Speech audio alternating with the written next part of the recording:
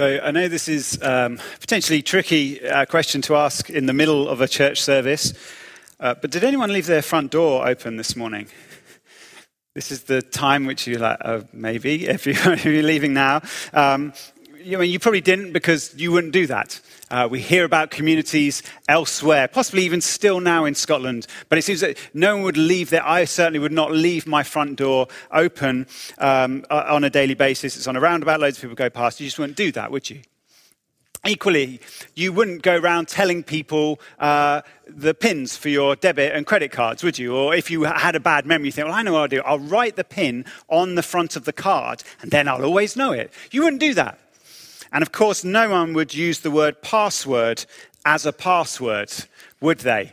No one would do something like that. Some things that make us vulnerable are obvious.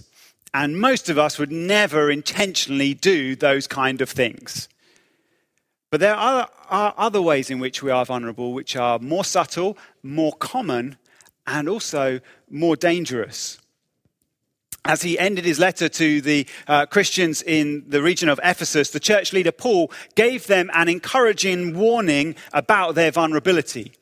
It was a warning because the things he was teaching them about are deadly serious.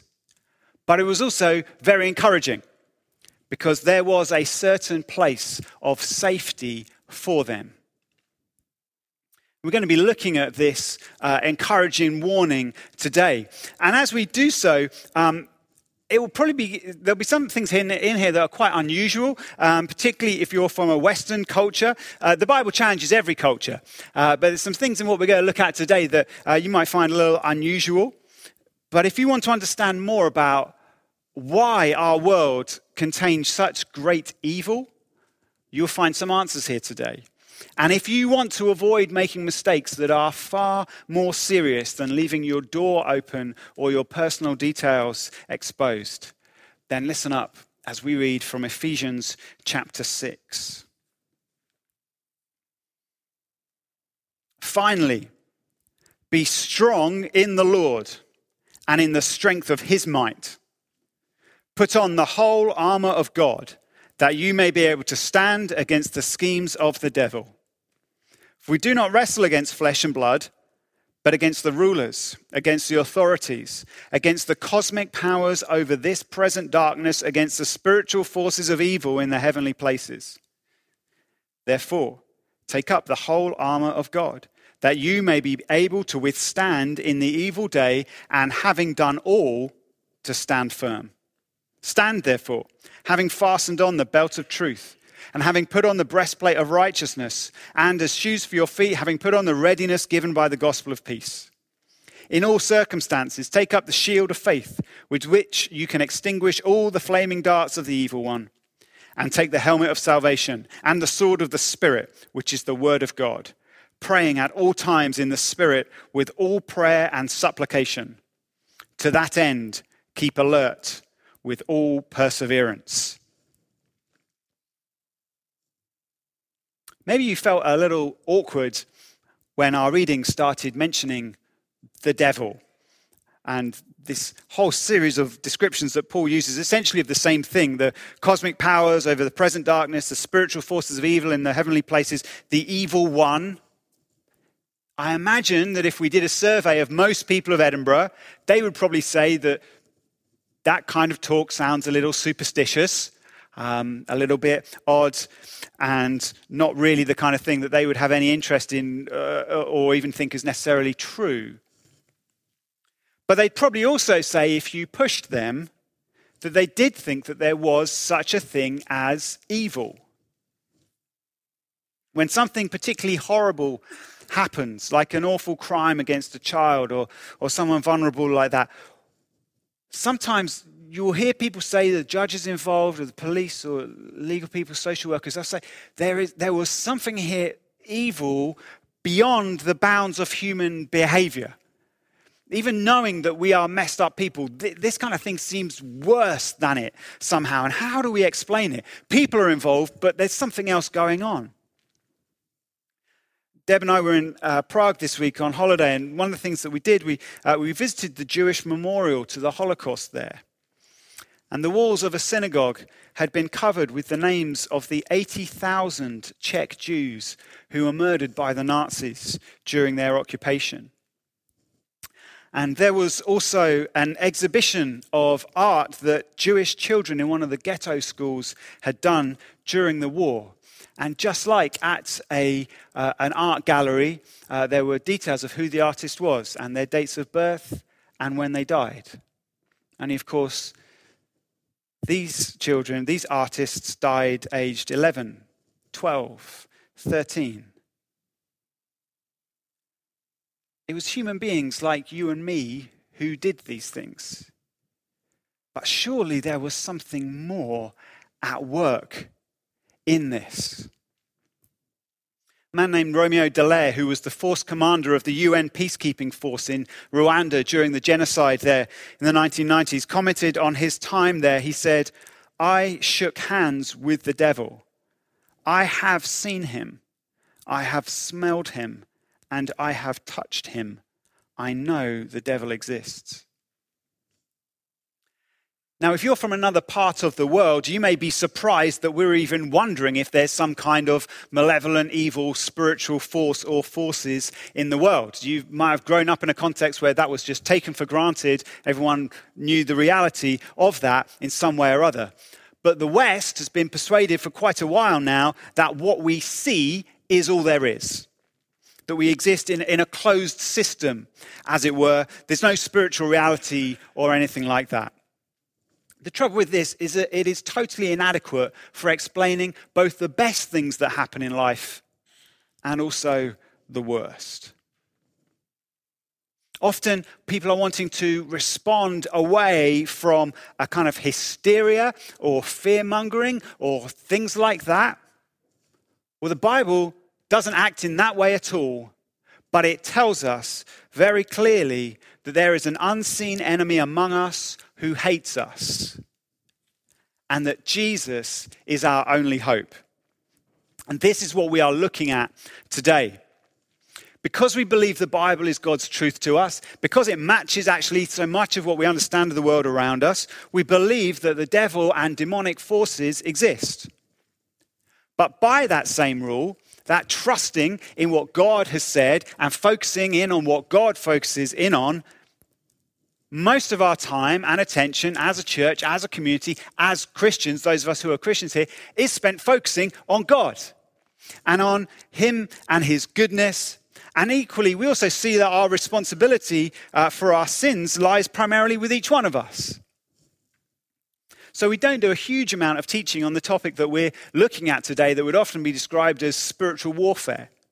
But it is important, and so today's our opportunity to address it. The Oxford professor and writer C.S. Lewis, in the introduction to his brilliant book, The Screwtape Letters, puts it like this. He said, "There are two equal and opposite errors into which our race can fall about the devils. One is to disbelieve in their existence. The other is to believe and feel an excessive and unhealthy interest in them. They themselves are equally pleased by both errors and hail a materialist or a magician with the same delight." Because if you're a general in a war, what you'd most like to have happen is that the opposition don't think you're really there. If that can't happen, however, what you'd most like to happen is them to be absolutely fascinated about you, petrified of you, thinking about you all the time, and never think about themselves and their own tactics and their own part to play in the conflict. And so Lewis says either of those extremes are really unhelpful. And probably, to be honest, because we find most Christians living at either of those extremes, it's challenging for us to understand a middle ground, and so we prefer just to ignore it altogether. But we're looking at it today because it's important and because we don't want to be vulnerable to the things that are around us. One of the ways to understand the story that we're in, and this will, I think, make sense to you whether you're a Christian or you're not, is that there is a war happening that we are caught up with. It's not something distant like the Syrian conflict. It's right here. It's in Edinburgh. It's in your heart. We're all aware that tensions exist I find when I'm kind of sitting on a bus or even just walking down the street, I'm hearing people's conversations when they are agitated, when they are cross, when they are unhappy. It is almost always because of someone else. Very rarely do you have people getting really cross. Yeah, we find the weather annoying. It was warm this week, came here, it was cold. It was like, I'm annoyed by this. I can't get cross at the weather, but relational tensions are all around us all the time.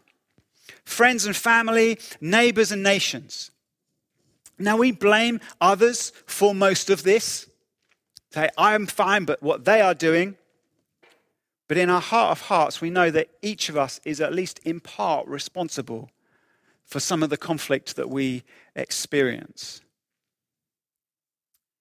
Now, God gives us a fuller insight into this by revealing that the tensions and the disagreements and even the violence that we either see or participate in is actually part of a greater cosmic battle. There is a rebel against God's authority who persuades us to believe him rather than God. He's typically known in the Bible as Satan or the devil, which means accuser or slanderer. There are a few references to him in the Old Testament. There's a lot more in the New Testament, particularly around Jesus and what he did and what he said. We aren't given the full details of where he came from. We don't have the whole picture of why he is like he is. But we are given enough to know and to be warned against him and his schemes. Now, just to say, most of the stuff in our Western cultural imagination, we say the devil, you think, well, that's ridiculous because you're thinking of someone with red skin and horns and a pointy trident and stuff like that. There's none of that in the Bible. And what the caricature does is it serves to make the whole thing seem ridiculous in a way that we think, well, that's nonsense. It's not nonsense. That kind of misrepresentation is completely unhelpful. But Jesus speaks very clearly that this being exists. He's not alone. There are demonic forces who are working with him. Now, exactly who does what and who influences whom and all this kind of stuff, we don't have that level of detail. I'm going to refer specifically to him throughout this as the person involved, the being involved. And some of this will be, I'll be describing situations that you might find yourself in. What I'm not saying when I do that is that the devil is particularly involved in you and that he has the time and energy to get around all of us and be around each of us individually. Because he doesn't. But it's complicated to keep saying the devil or a demon, we're not quite sure which. So if we're happy to live with that abbreviation, that would be helpful. And even just this point is one important aspect of who he is and what he's like.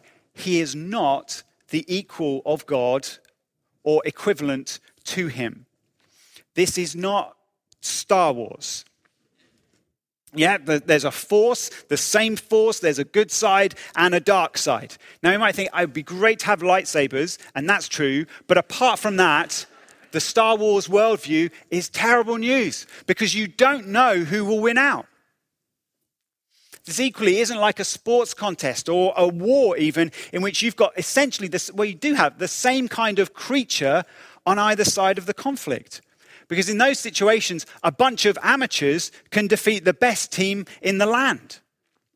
And a tiny committed band of fighters can defeat or frustrate the greatest military might in all of history. And so in all these kind of conflicts, there's could go this way, could go that way. That's not what the Bible says. It's not actually what this world is about. It's not what's going on here. God alone is the creator. Everyone and everything else is created. And that includes the enemy. God alone is omnipresent, existing fully everywhere. God alone is omniscient, which means he's fully aware of everything. And only God is omnipotent, which means that he is almighty, he is undefeatable, he is able to do whatever he wants. The enemy is none of these things. He is mighty And he would love us to believe that he's greater than he actually is. But he is not equivalent or equal to God. Now, the weapons he has are more powerful than anything that we can cope with on our own. We can summarize them as sin, the law, and death. Now, sin is very simply not doing what God wants us to do, what God's goodness has set before us. And we tend to think of sin, if Christian or not, you'll think of individual choices that you make. Be like, well, I had that choice and I could have done this, but I did that instead. I suppose that's sinful because that's what they say or whatever. And we think about it on that choice by choice, moment by moment basis. But sin is actually something much more powerful than that. Those choices that we make are because we are addicted and enslaved to this power that is greater than we are. It's addictive, and you know this. The things that you do, which you wish you didn't do, but you go back and do them again, for the most part, because you are enticed by them somehow. Even the bitter aftertaste of it somehow becomes familiar, and it's something that you go back to. Even when we know it will harm us or others, we still do it. Why is that? It's because it's addictive. It's because it's enslaving. By doing this, we take on chains that are far too heavy for us to free ourselves from. And this power is everywhere. It's in the heart of every person, and it's in the systems and the networks that we build together as human beings. And so one of the ways that Christian teachers often try to describe the kind of conflict or the challenges that we face as Christians are in these three categories. The flesh, that's us. The world, that's the systems that we make. And the devil. The devil's work is to encourage us individually and corporately to live in this way of sin, to continually rebel against God, that we might become more and more hopeless, that we might cause more and more damage to others, and that we might be fully estranged from God.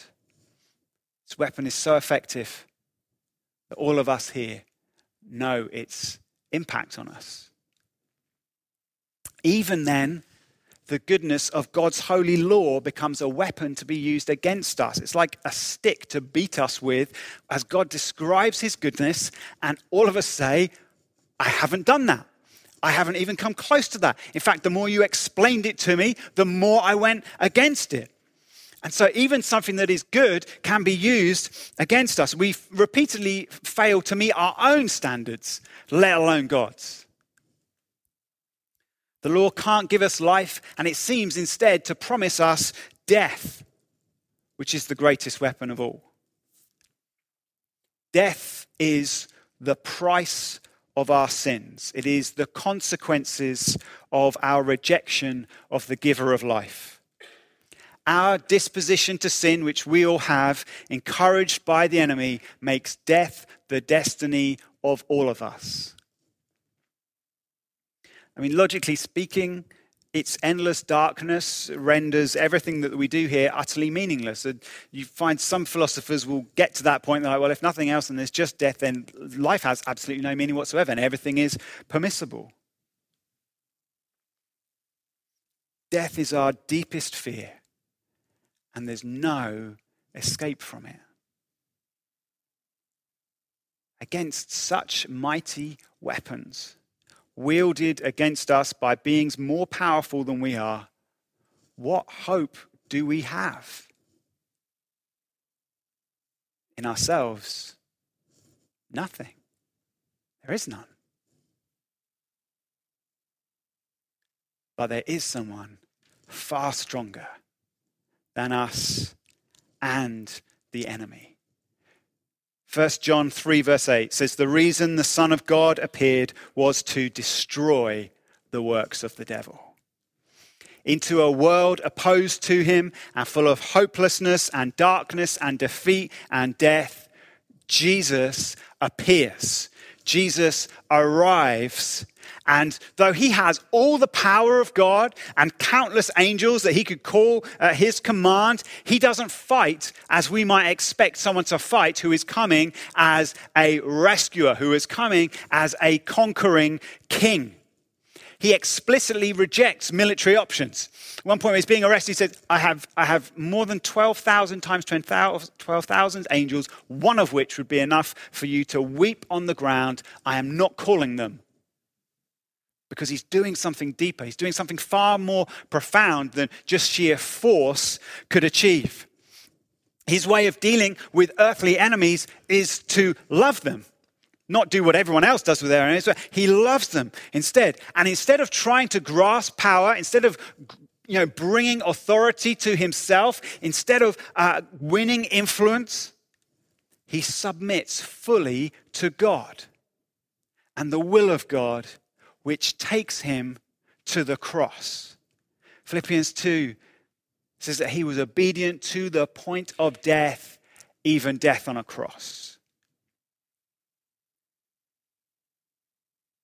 And by what he does and how he does it, he triumphs over the weapons that defeat us.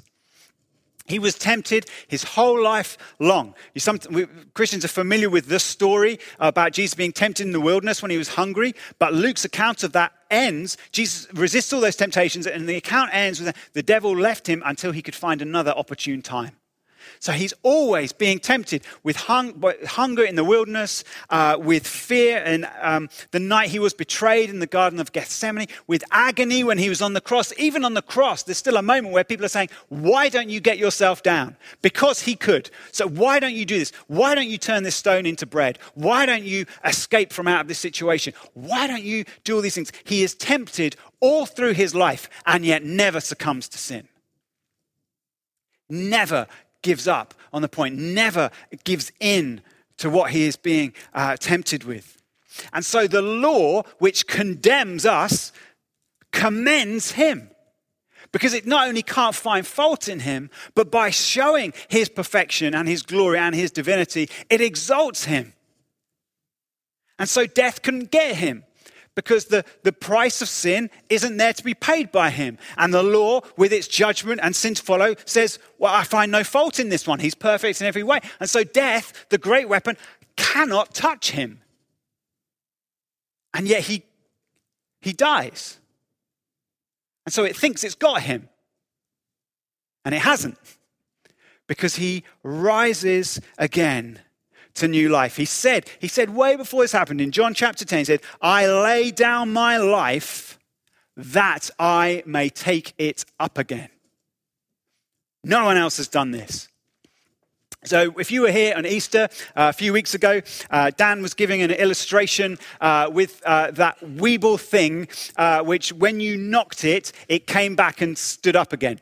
And that's kind of, it's an example of how even when you kind of try and get Jesus, you can't because he comes back up again. And as I was thinking about that, I was like, that's absolutely true. But there's something about what happens to these weapons when they are used against him in that moment. Even in the hitting of it, even with the attack of them, and he goes down into the grave. Yet even in that moment, he is winning such a triumph over the enemy that the arm, the very weapon, is fractured and destroyed in the moment of him dying on a cross. Because we always think, oh, it's so sad that he died on the cross. It was awful, but it was victory. Because it was when all those weapons were proved to have not only no power over him, but that he had power over them. He turned them against the enemy. He turned them into tools of freedom for us. He does all of this not for himself, because he was fine beforehand, but for us. So that by putting our trust in him, giving our lives to him, taking hold of the outstretched arm that he puts towards each one of us with its nail marks in it. He says, if you take hold of this, I will take you out of your slavery to sin, of the condemnation of the law, and of the fear of death. I'll take you out of those things. And he's not a reluctant savior. You're not a nuisance to him. He doesn't do it with a wry or disappointed look in his eyes like, I suppose I've got to help you out. Hebrews 12 says, for the joy set before him, he endured the cross.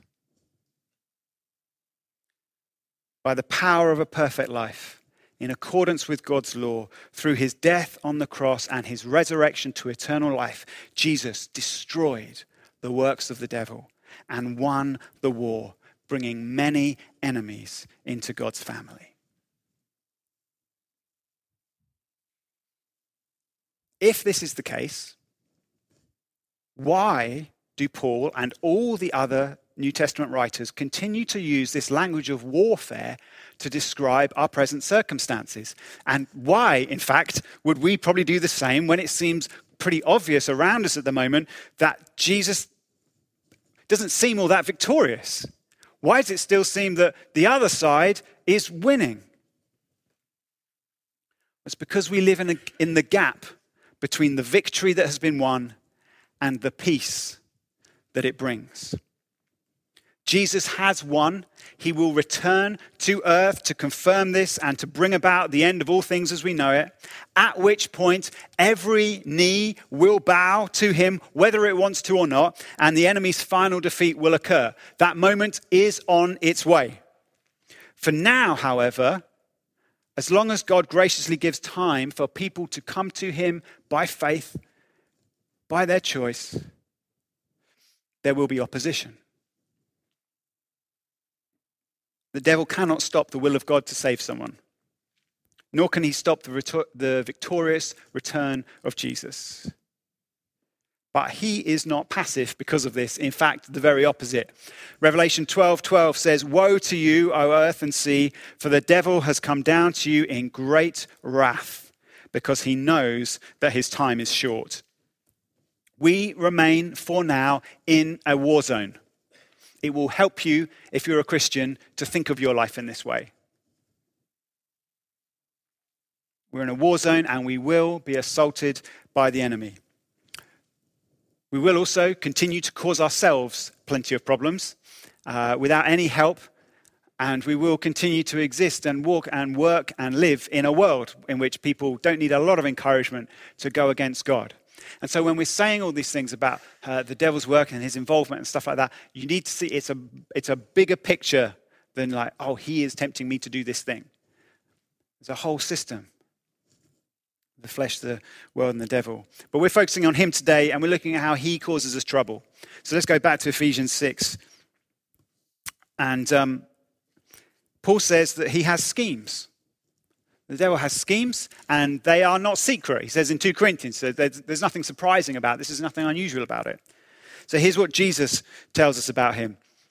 I find it's a fascinating quote. Most of the time when you read Jesus in the Gospels, you're like, man, he's challenging, he's loving, he's funny, he's angry sometimes, but there's just something in this passage that is unlike, I think, anything else Jesus says in terms of the disgust and hatred in it. It's John 8:44. He was a murderer from the beginning and does not stand in the truth because there is no truth in him. When he lies, he speaks out of his own character, for he is a liar and the father of lies. In John 10:10, Jesus says, the thief comes only to steal and kill and destroy. And those are essentially his tactics. He has deception and he has accusation. Now, Christians are safe in God's hands. We belong to him, and Jesus has won us and takes care of us. But we can still be lied to. We can still be persuaded to believe things that aren't true, and deception can often be a big part of that. Now, Satan isn't responsible for our sins. He can only encourage them. You're responsible for the things that you do. And he doesn't know us like God does, but by observation, he can see where we're vulnerable, what we're vulnerable, who we're vulnerable to, when we are vulnerable.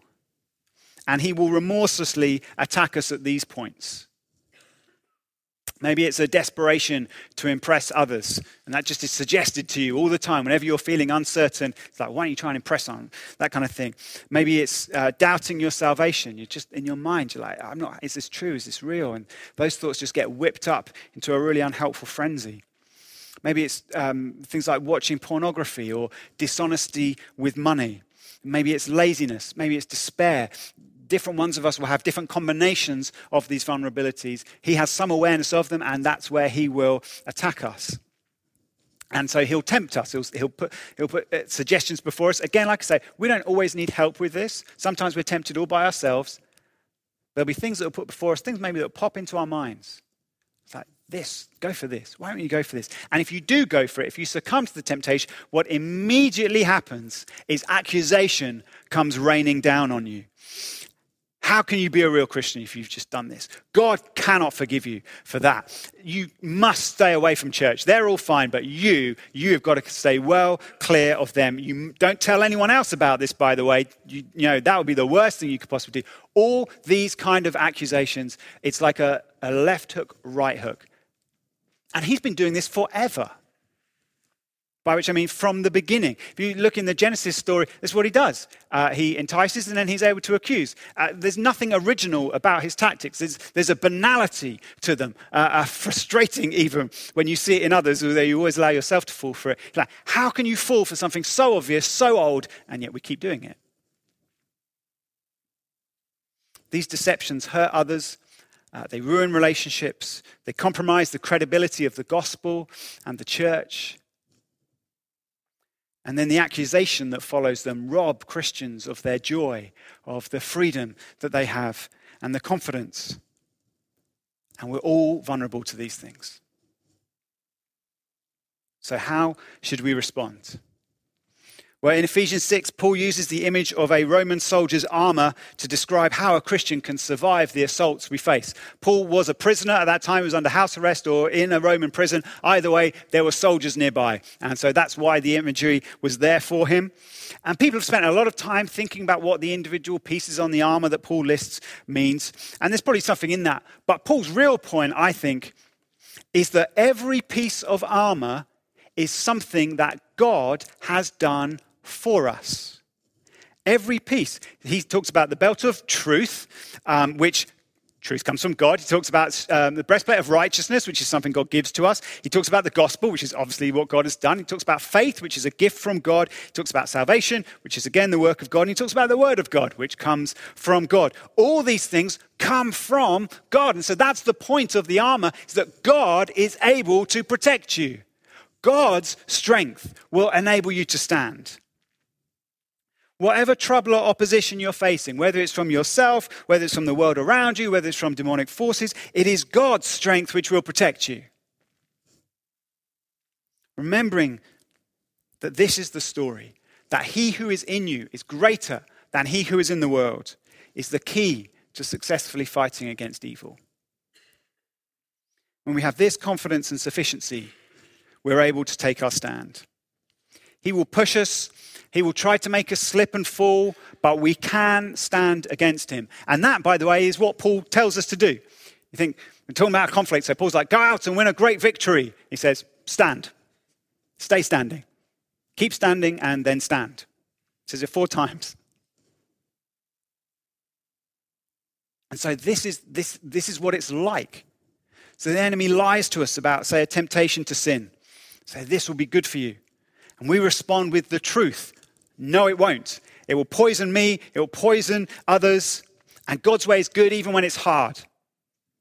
And we listen to other Christians who will teach us these truths. He tells us we're a terrible mess. He accuses us of being full of sin and disgusting in God's sight. We proclaim the gospel that Jesus has given us Jesus' own righteousness. And so when God looks at us, he sees his perfect Son. He tries to make us anxious with many worries, some of which are legitimate, but he always inflates them and exaggerates. We stand firmly on the gospel of peace, that God really does rule and really is working all things for good. And we repeatedly gather with others As Roman soldiers had shields, and they defended themselves by they called it like a turtle, because they all gathered in. They were covered in their and others' shields. He tells us that God would never accept us with all our faults, our past faults, our present faults. We respond by celebrating our salvation, as Martin Luther did. Luther wrote, "So when the devil throws your sins in your face and declares that you deserve death and hell, tell him this: I admit that I deserve death and hell. What of it?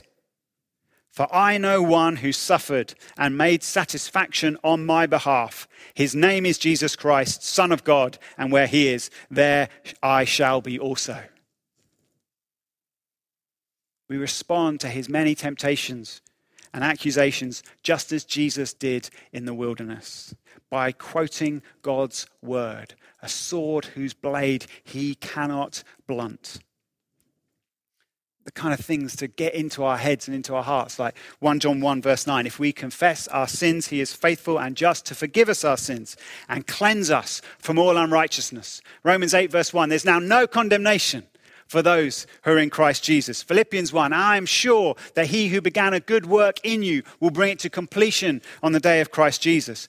John 10:28, I give them eternal life, they will never perish, and no one will snatch them out of my hand.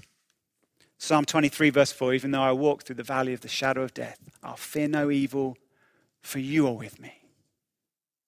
These things, individual verses and the whole of the story of God's word, the things that we've looked at today for encouragement, he cannot stand against them. By using them, we can stand. He tries to persuade us to trust in ourselves, which leads to pride and or despair. And so we're to go to God again and again in prayer, which is a very many ways of saying, God, I need you. And God will give us the grace and the strength that we desperately need, and he willingly gives by his Holy Spirit. This is the dynamics that Paul describes in Ephesians 6. Someone once said that the Christian life isn't like a battle, it is a battle. And they're right. And the sooner we get it and expect to be living in conflict, actually the easier our life will become, because we won't be so confused by the things that happen that we don't like and that distress us and that are evil. We're like, well, what did you expect? The Bible would say to that. There is a spiritual enemy who hates us and wants to destroy us.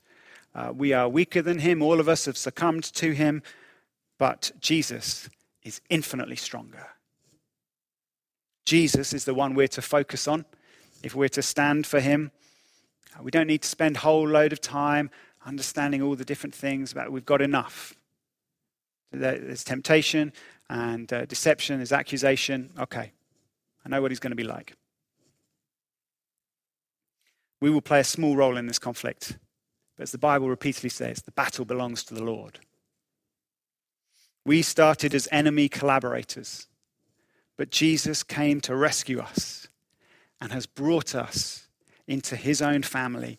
And so he will give us everything we need to stand with him until the day when every knee will bow to him and the victory celebrations begin that will never end.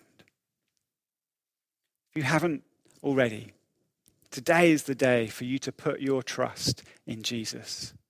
There is no other hope. And if you have already done this,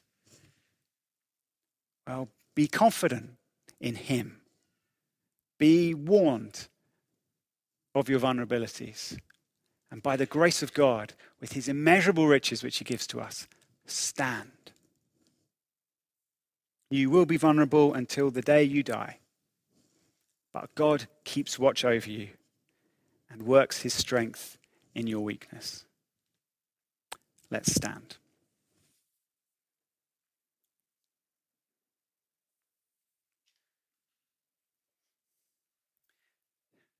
Jesus, if we had more time, we would sing songs of your glorious power and your wonderful triumph. And the great news is, one day there'll be no end of the meeting. There'll just be forever to enjoy you and to be absolutely staggered and amazed that you would reconcile those like us who were your enemies and bring us into your family. We thank you, Lord, that you have done this for us. Your life, your death, your resurrection, sin defeated, the law brought to bear in all its goodness, and death destroyed. Oh, Lord God, please give us confidence in what you have done. Help us to be wise, neither fearful nor blasé, aware that we're living in a war zone, but confident that the victory's been won. Even right now, Holy Spirit, I want to ask you just to impress upon our hearts and our minds the truth of this. We'll go out of here in just a few moments and we'll see the world, and it won't look like it should do. It won't look like it will do when you return. But for now, we see conflict all around us. Please give us grace to stand and to share this hope with others around us. Thank you, Lord. Though we're great sinners and there's a great enemy, yet you are a great Savior. Keep us trusting in you, we pray. Amen.